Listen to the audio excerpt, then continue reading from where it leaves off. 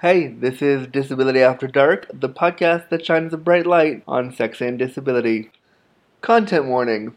The opinions, language, and discussion expressed in Disability After Dark may be explicit. Listener discretion advised. Do you want to keep the conversation lit around sex and disability? Want to spark a conversation about something you heard on the show? Feel like shining some light on an issue that I haven't even thought of?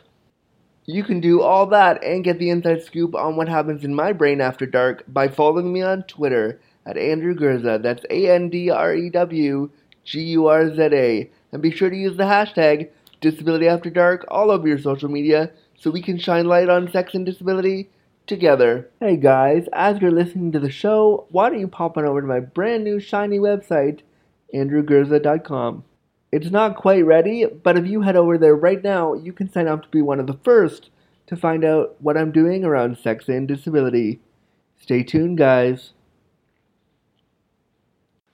My name's Andrew Gurza, and I will be your scintillating, sexy host as we light up the conversation on sex and disability like never before, right here on Disability After Dark.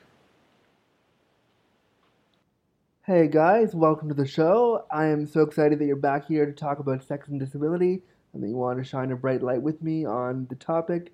I am really excited to say that the first 3 episodes of Disability After Dark have made it to the top 100 sex podcasts on iTunes, which is just freaking awesome. That means, and why that's so important for us and for me, is that this means that you guys want to have these conversations. It means this conversation is sorely overdue and sorely underrepresented. So I'm really pleased and excited to share that news. Please keep listening and please keep spreading the conversation. It's not about likes or favorites for me or any of that notoriety, which is nice.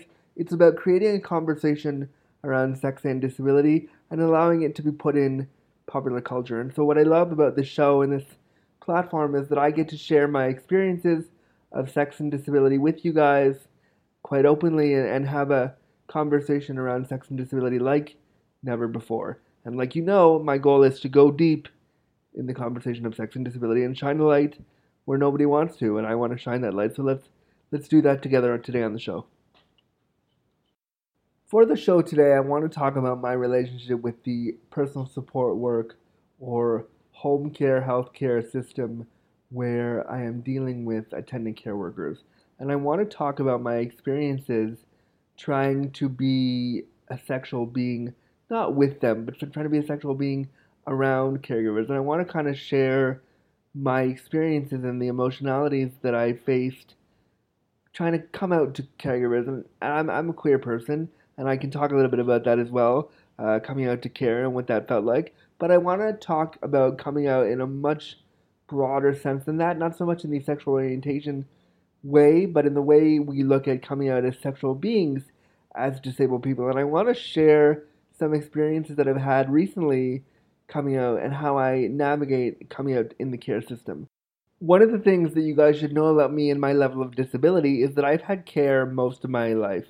Ever since I was a young kid, I had nannies and caregivers doing the majority of my personal support needs, helping me with the bathroom, helping me with the shower, helping me with toileting, helping me get dressed, sometimes helping me eat food. Whatever I needed, I had somebody there to assist me to do that. And that was just became a part of my routine as somebody living with cerebral palsy and using a wheelchair. I needed a lot of help in my daily life, and you sort of just realize that that's something you need, and you sort of just move on. You don't let it bother you. It's not something that ever bothered me. It's something that I very quickly understood was part of my experience, and I couldn't change it, and I shouldn't try to change it, and I shouldn't worry, and I just let it be, and I let people take care of me. And so that's something that I've always had, and I've always thought I knew how to navigate the discussions around my needs and what I needed. But as I got older, I found that to be somewhat difficult, and I want to share with you now how I felt about that. When I turned 16, my family and I went to an agency to get care that was outsourced for me. So we had somebody come in 3 times a week to shower me, dress me, feed me dinner, and put me to bed. It was an important part of my family dynamic to have this care because when you're taking care of somebody who has disabilities like mine 24/7 and doing all the heavy lifting, quite literally, it can be quite taxing on the family dynamic, and they got tired, and quite frankly, so did I. So I needed some new stimulation to, and I needed somebody new to talk to, and I wanted, we all needed this. I needed different care. So we went to this agency and they sent over the first worker, and the first worker was this young guy. He must have been 19, 20, and he came over and we did the care, and I knew how care works, so I was ready for all of what I needed to have done. I knew what I needed, and I was following my mom's direction and telling them what to do, and I was doing all that stuff. And I remember that when this guy touched me, I was so uncomfortable. All of a sudden, the whole idea of having care from this guy was completely, painstakingly uncomfortable. And it wasn't because he was doing anything wrong, he was doing his job completely the right way. But I just thought, oh no, this guy can't touch me. This feels weird. And it wasn't weird in a bad way, it was just strange because whenever this guy touched me, I got aroused and I got excited because I was like, oh, this guy's touching me and it's care. And I was remembering that I had to have a boundary, but I was 16 and hormonal. So when somebody touches you like that, sometimes you get hard. And I got hard a bunch of times and I didn't say anything because I understood the boundary, but I did feel super uncomfortable. And all of a sudden, this thing that I've been doing most of my life became the most awkward thing ever because I didn't want to alienate the guy and let him know that I was actually gay. And so I didn't know how to navigate that. And I remember that I eventually did tell him that I was gay and we ended up being friends and it was fine. But I was so uncomfortable around him touching my body, and I had never felt that way before because care, honestly, quite honestly, care had become second nature for me. So I'd never felt like somebody couldn't touch my body to take care of me. And so when he did, and I got aroused, I felt very uncomfortable and very unsure of how to navigate this with him. I mean, think about it. You're there with somebody that you're kind of attracted to, and it is their job to touch your balls. I mean, it was a very weird kind of thing that was really coinciding with me coming out and my puberty, and I wasn't sure how to growing up in adolescence, I wasn't sure how to navigate all those feelings, especially at the time. I had nobody really to talk to about not only being queer, but also, hey, this really good looking dude is touching my body and I don't know what to do about it, and it's making me uncomfortable. Not because he was doing anything wrong, he was doing his job totally the right way, but I was having emotions because I didn't know how to navigate that. I mean, what would you guys do in that situation?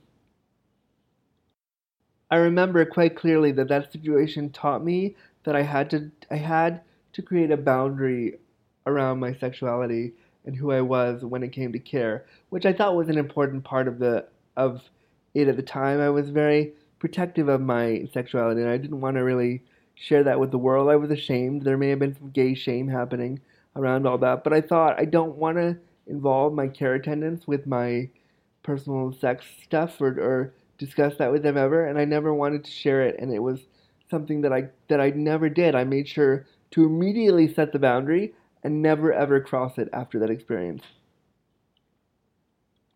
When I moved away from home, I went away to university for 10 years. In university, it was a little bit different because the care was your peers, so you could talk about sex and talk about relationships and talk about all that stuff kind of more openly. But then when I moved into the community, everything changed a bit. I again didn't want to share that part of my life with the attendants. I wanted to covet that. That was mine. Nobody could have it, and I wasn't going to share it with them. And I was also afraid of how they would react if I did tell them the truth. I was afraid of what the care would be like. Many of these individuals who provide care are coming from backgrounds that are highly religious and against homosexuality and against all those things and against people with disabilities being sexual and against they have a very particular view of how disability is meant to be. And so I remember I would have encounters and I would have people over and I would mess around and there would always be this sense of shame when I called the attendant either before to set me up or after because I didn't know how they would react and I didn't want my sexuality to impede their job, and there was a really weird sense of this is wrong, even though nothing about it was wrong.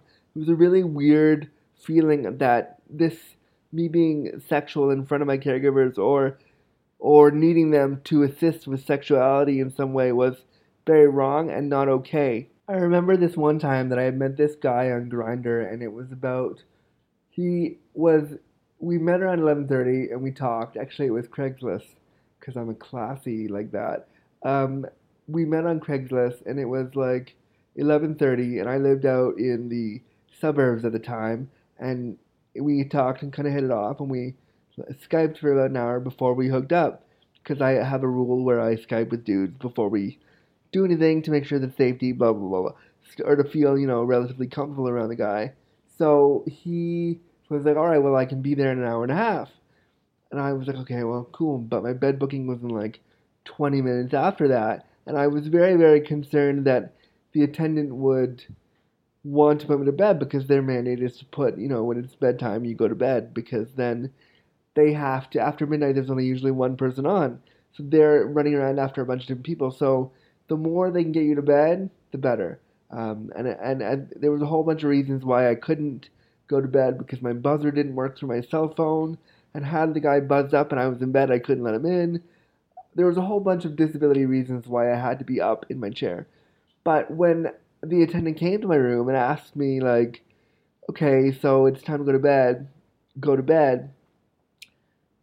let me put you to bed, couldn't, I didn't know what to say, and I could have just said, and I should have, and I remember this so clearly, I should have just said, I'm having somebody over, could I call you later? That's the right thing to do. But as this person was saying this to me, was telling me to go to bed, this fear just came over me, and I didn't want her to know that I was having a guy over. I didn't want to tell her at all. It was my own personal thing, and I was very scared that if I told her that she would somehow think less of me. I was very concerned that she would somehow think less of me, that she would think I was gross, that she would think I was dirty, and it was really weird because these feelings surfaced again, and I'll share that story in a minute where they came again. But this feeling of complete shame came right over me, and I didn't know what to do. And I stuttered, and I went, well, actually, I need to stay in my chair because I'm not feeling so good right now, and I need to stay in my chair because I have a headache or I have a stomach ache or something. And I just, I made up the biggest, stupidest lie, but I felt that that was somehow a way to protect myself from her finding out that I had sex. And instances like that would happen to me and continue even now to happen sometimes when it comes to sex and sexuality. I don't think about the first person that I don't think about when it comes to sex and sexuality isn't usually myself. I usually am worried about my partner, or I start to worry then how my having a sex life will affect my attendant care, and how my having a sex life will affect them, and how my going to bed an extra hour, a couple hours later, or not calling them at all will affect them and what it means for them. And so I find with myself sometimes when it comes to hookup or guys that I'm seeing, I'm so scared to bring these two worlds together. I'm terrified to bring these two worlds, to merge them together. It scares the absolute shit out of me. And I guess in some way you can say that that's internalized ableism. It's something that and I work through it. I mean, I do it all the time and I just work through. But deep inside, the idea of these two elements of my life coming together, where my lover and my attendant will meet each other or see each other, for some reason, it makes me cringe. I don't understand why. I couldn't tell you why, but it's something that I always, always feel when I have to confront the fact that my attendant might see my lover or vice versa. So much so that when I was younger and when I had boys in my bed, I would wake up early, make the boy leave before my attendant got there because I was just mortified that my attendant would be there to understand the fact that I had sex, and I couldn't. It made me just no. There was something inside of me that said these two worlds have to stay apart no matter what you do, and that voice is still very prevalent sometimes. I think this is because you learn as a young person inherently that people with disabilities don't have sexuality and aren't sexual, and especially when it comes to care, the first time you receive care from somebody, you're you understand intrinsically, kind of like it's inextricably linked to your understanding of yourself that this is care. There's nothing.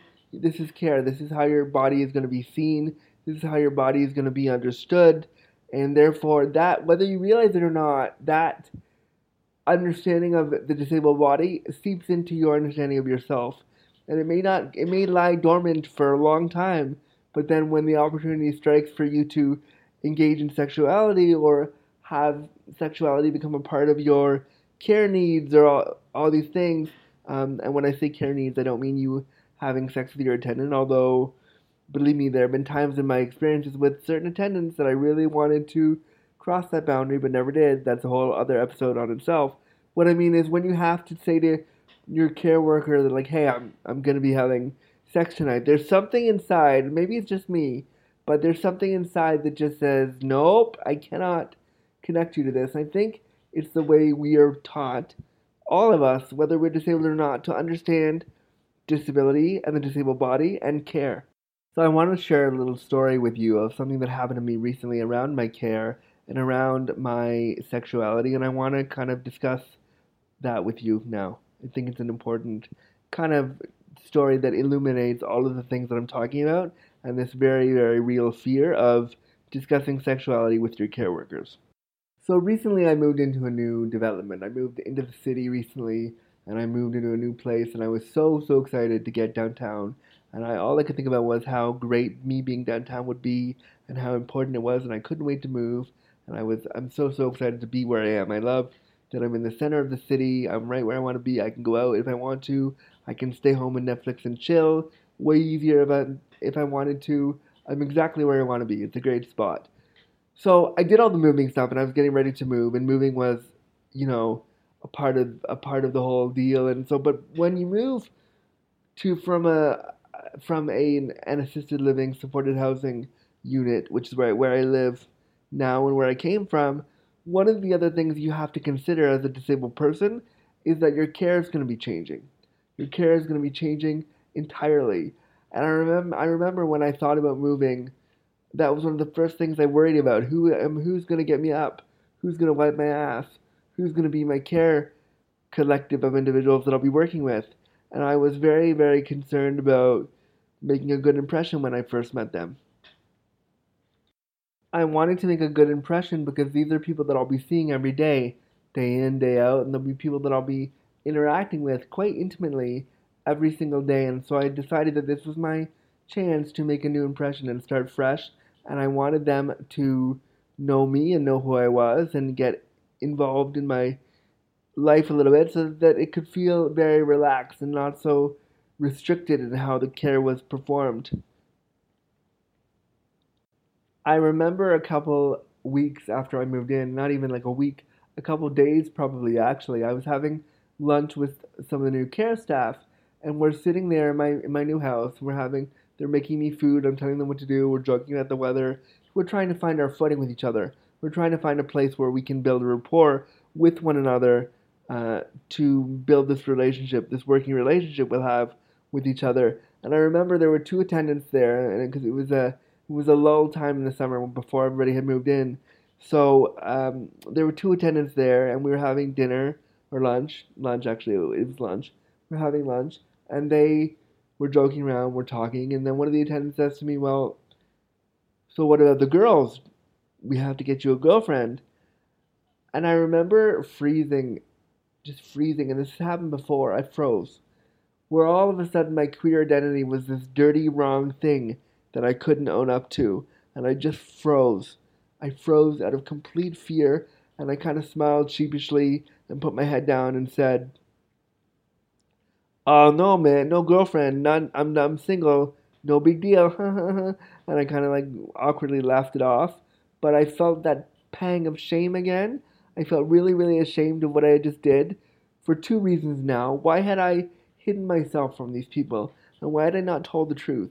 And secondly, again, that voice that was urging me to protect this and to protect myself came into play. And this kind of thing over the lunch hour would happen. It happened not frequently, but they would ask, like, oh, you're going to go see a girl? You're going to go meet some girls? And you're a handsome guy. We got to find you some girls. It was just playful. And I understand that it was them trying to build rapport. They were trying to find an in. They were trying to be respectful, but also be friendly, because it's hard when you're dealing with somebody for a whole hour and you don't have conversation. Believe me, I've been in that situation on the other end where you want to talk to the attendant and they don't. They don't give you anything to go on, so you feel super awkward the whole time, and you just end up sitting in silence while they feed you. It's super uncomfortable, and it's not something that I would wish on anybody. It's really so not fun.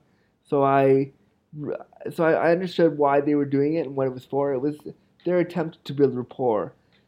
What struck me was that I could not, every single time, I was again stopped with the need to not talk about it, deflect, change the subject. I couldn't bring myself to simply say, hey, I'm queer. So no girls but boys. Thanks. Or girls and boys, depending on what my orientation was. I'm definitely queer, as in I like boys, but I could definitely say, like, hey, I'm queer and I like girls and boys, and not have to tell them what. Anyway, the point is, and that's kind of a rambling point that didn't really matter there, but I'm saying is that I should have been honest and said, hey, I'm queer, this is my reality. But I just couldn't, and I was just mortified to do so. And this happened again and again and again and again. And then there was one instance where I had decided to put a stop to it. It finally happened about 3 weeks ago, and I remember this crystal clear. I was with the attendant, it was my morning booking, and I'm a groggy bitch in the morning. Everybody needs to understand that I am not somebody you want to come across when I wake up. I'm not a happy-go-lucky, birds chirping, sing-songy kind of dude. I am very much like, why are you rousing me out of my bed? Don't speak to me. No, no, no, no, no. This is not happening. I cannot be getting up right now. I hate the idea that I have to actually get out of my warm, comfy bed and care about this person. And I think anybody who's received care will tell you that waking up in the morning to somebody who, well, they are your attendant, they are also in another way a stranger. It's very awkward to have to wake up at whatever time you get up, and you have to be on point the minute you get up till they leave. Your booking could take, my booking takes 90 minutes. Your booking could take an hour, 2 hours, 2.5 hours sometimes, and you have to be the one to direct them every single time and tell them exactly what they are to do. And that's fair, and I get that, but sometimes in the morning, you just don't want to do that. So that's the kind of mindset that I was in when this was happening, okay? I was not wanting to be toyed with that morning. I just was like, nope, I'm not doing it. I'm going to get up, I'm going to do my job, do what I have to do, but I'm not super excited about being here in this thing with you. I don't want to do this right now. This was not something that I was ready to do. And that's just me typically every morning. So any boys who are willing to stay over, you better be ready to soothe my anger, because I can be a bit of a bitchy ball in the morning. But if you rub me the right way, yes, pun intended, I might be happier. Take note. But so this is the mindset I was in. I'm sitting in the commode chair. I am fully naked, okay? I'm naked, which I'll let that visual sink in for a minute. It's pretty tasty, I know. But I'm naked in the commode chair. I'm having a shower, and the attendant and I are talking. We're being jovial, and we're making jokes with one another. And we're playing, right? And he says to me, "Well, come on, we gotta shave your face." And I said, "No, I don't want to shave today. I like my scruffy beard. It looks really good. I'm not gonna shave today." But he was like, "No, come on. I'll shave you, and I'll make you look pretty and smell good for the girls." And I let it go for a second. I didn't stop, and he continued on. He pestered the point and was like, "Come on, I have to make you look handsome for the girls, to get you some numbers, to get you a girlfriend." And he continued and peppered the shower with this kind of discussion. And finally, he did it one more time. He was like, "Come on, gotta get you a girlfriend. We gotta do this." And I stopped. I looked down at myself. I took a deep breath and I said, "Nope, not the girls, the boys." And there was this weird pause after I said the boys, where I was waiting for something to happen, but I didn't quite know what it was. I was like, oh my God, is he going to leave? I just came out to him and I was very forceful about it. Like, I wasn't like, oh, I'm queer, cool. I was like, no, if we're going to get me dressed up for anybody, it's going to be boys. And I remember he stopped and looked at me And again, remember, I'm totally naked. I'm totally in the most vulnerable position there was to be in ever. Okay? And he looked at me and he goes, "What did you say?" And I said, "If you're going to get me dressed up for anybody, it's going to be the boys." He paused again and looked at me a little bit, dead in the eye, like dead straight in the face, and said, "No, you can't possibly be gay. You're not one of them. You're joking, right?" And I said, "No, I'm not joking. Totally queer." Now, I was proud of myself in this moment because I stood my ground here and I told him the truth. He seemed okay with it, but I did notice that during the rest of the wake up, he was a little bit off. He was a little bit uncomfortable. We didn't speak so much anymore. It was like he was trying to process what would happen. And the whole time I was concerned that he might leave during my booking and leave me in a spot that I couldn't get out of. And I didn't really think that would happen, but there was something in the back of my mind that was like, you just fucked up the boundary entirely. Why did you tell him this? You should have just kept the charade going. And the other part of me was like, yeah, good for you. You told him. Good for you. You told the truth.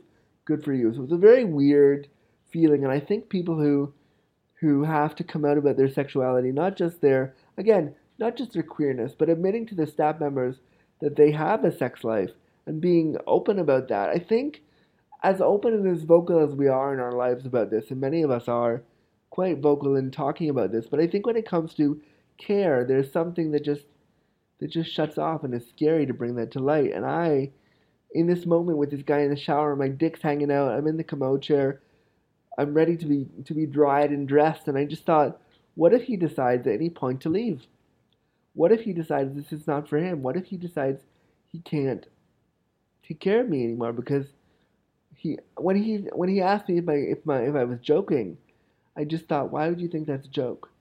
And it was fine, and I didn't call him on it because again I wanted to protect myself, so I didn't call him on it, but I did feel very, very uncomfortable and proud all at the same time. It was a really weird. I can't even describe the feeling. It was just very strange. It was again in the pit of my stomach.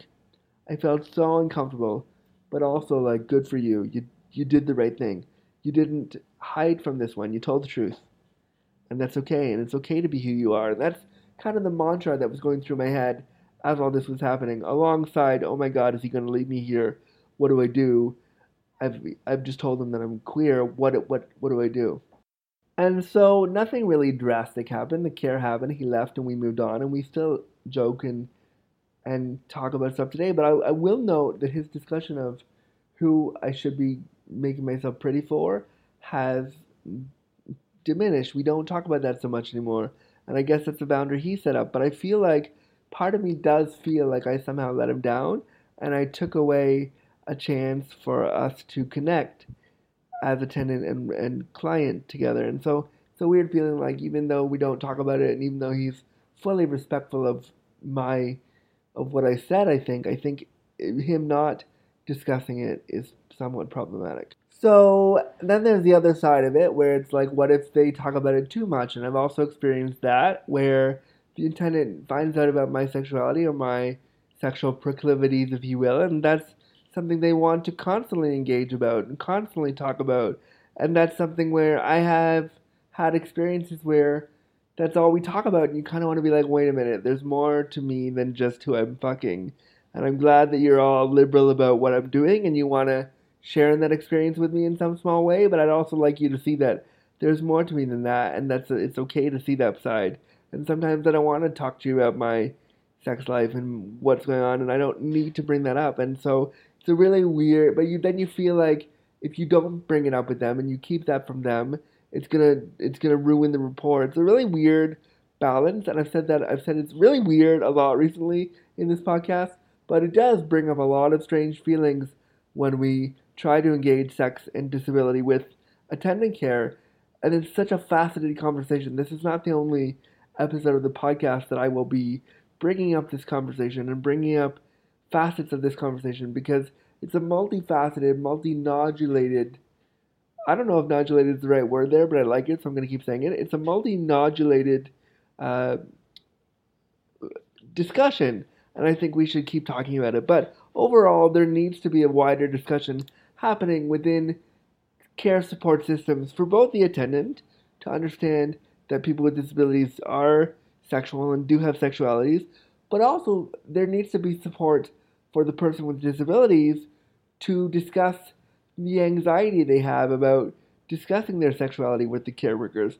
And I don't quite know if we're at that place where those supports are in place just yet. They certainly need to be, and we need to find a way to do that where we can have open and honest conversations with care and the clients and consumers about their sex lives, so that when they're in their homes, they can feel free to be as expressive or not expressive as they choose to without feeling like they're going to damage some relationship. And we also need to make sure that the attendants are comfortable with what they're doing, what they're being asked to do, and that clear boundaries are set so that everybody feels respected and cared for. But most importantly, so that the sexualities of people with disabilities do not get diminished, hidden, or removed entirely because of the care structure. Thanks for listening to this episode of Disability After Dark, the podcast to shine a bright light on sex and disability. Copyright notice. The Disability After Dark podcast, including title, graphic, content, interview recordings, and title music, are property of Andrew Gurza. This podcast cannot be reproduced without permission from the owner.